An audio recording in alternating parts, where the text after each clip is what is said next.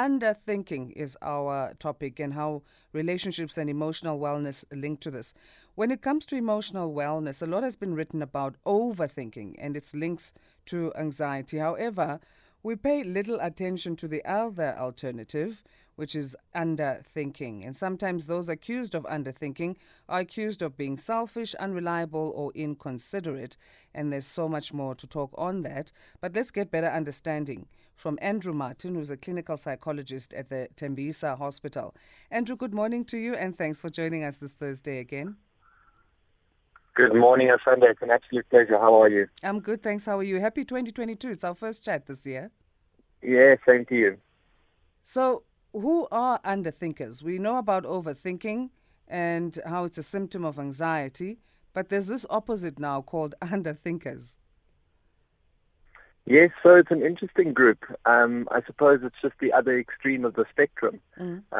These are people that tend to make decisions without the tendency of really thinking through the consequences of those actions. And there's two sides to that coin, and I hope that's something we can explore.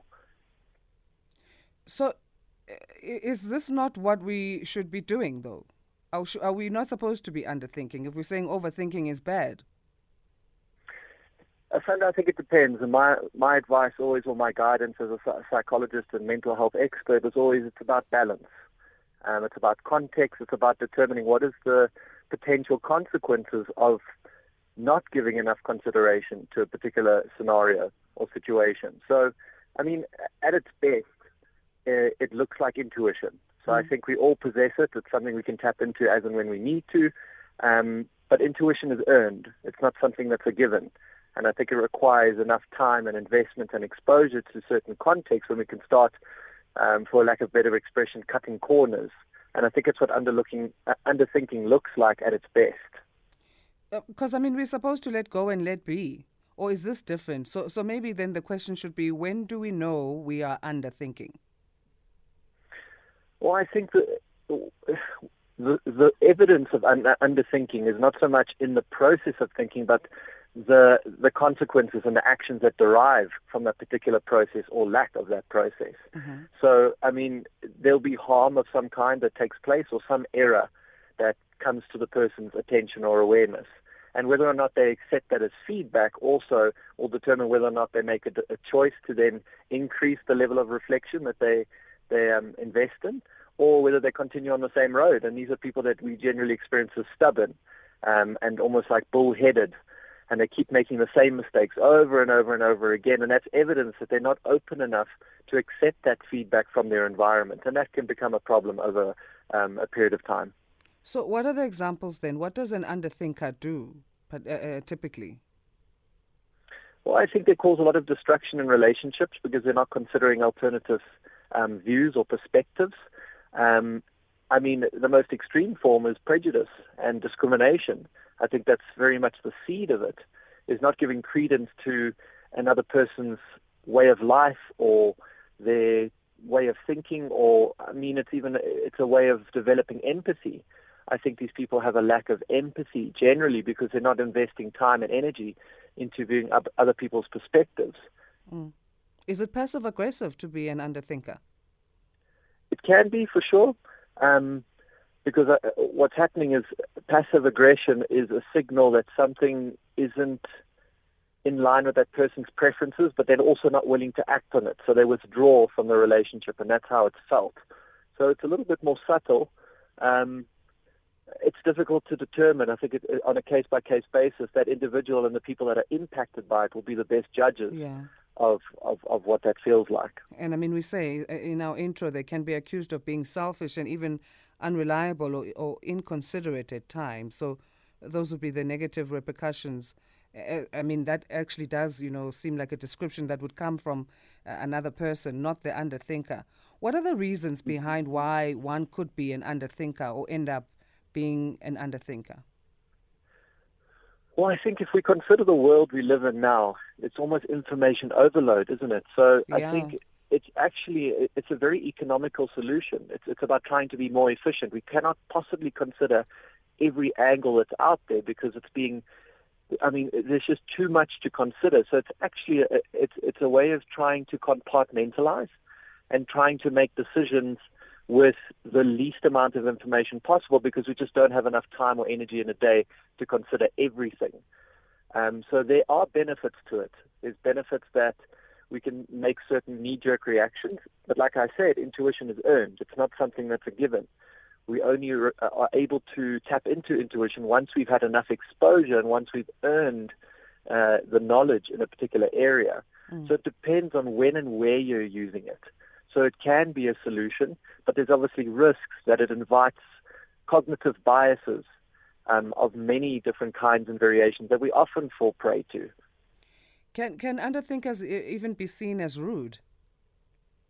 Definitely. I think that is one of the main criticisms because, as mentioned, they don't invest time in thinking what is someone else's perspective. And the label of rudeness would mean like, it's the idea like you don't understand me or you're insensitive to my views. It's almost like they're closed off. They're constricted to an open conversation. And they tend to chase people away or turn them off.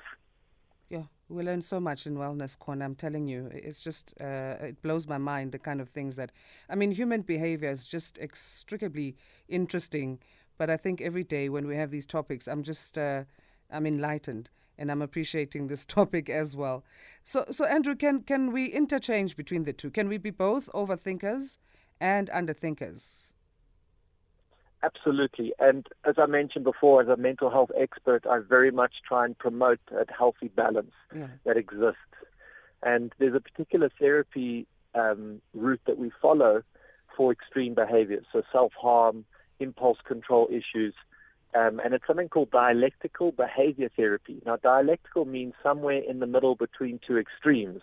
Okay. And there's a concept called wise mind that is a particular activity that we promote to try and develop the balance between our rational parts of our mind and our emotive parts of our mind, because each of them have very important sources of information that if we pay attention to and reflect adequately on, have that seed for making the most effective decisions in our life. And it's not about right or wrong. It's about what works. Yeah. And that can only be known through reflecting on past experience. Yeah, I think that should be the next topic. We need to get that activity, the wise mind, and how it works and how we can apply it.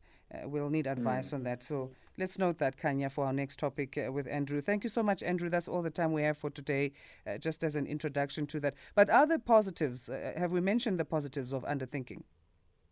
We did at the beginning. So I mentioned at its best, it looks like intuition. So these are creative types. They seem to just get it. They seem to form part of high-impact teams in organizations. So these are the people that generally are given those high-profile tasks because there's some link that they're making that maybe is not obvious to other people. Yeah. So it's almost that right brain type of person where it's almost like you don't know how they get to these sophisticated, eloquent solutions, but it's just something they've tapped into. But like I said, that's earned. It's not a given right to most people. Yeah, and maybe it's a way of putting yourself first. So maybe that's a positive as well of an underthinker. I don't know. Absolutely. That's what I'm just picking up Absolutely, now. Yeah. I think that's the core motivation is like, what do I want right now? So it's that short-term gratification rather than that long-term gain, which requires a little bit extra effort and energy that not everyone's prepared to put in. Okay. All right. Well, thanks again so much for your time, Andrew. We appreciate it. Happy Thursday. Same to you, Asanda. Thanks for the opportunity. Take care. Thanks. Andrew Martin, clinical psychologist at the Tembisa Hospital. We definitely need to talk about that wise mind activity. What does that mean in our next chats? Okay, we've got about, 12 minutes before we get to the top of the hour. Getting to 5 o'clock it is. Let's just go straight to the next topic, talking planting the seeds, agriculture, farmer tax over the festive season.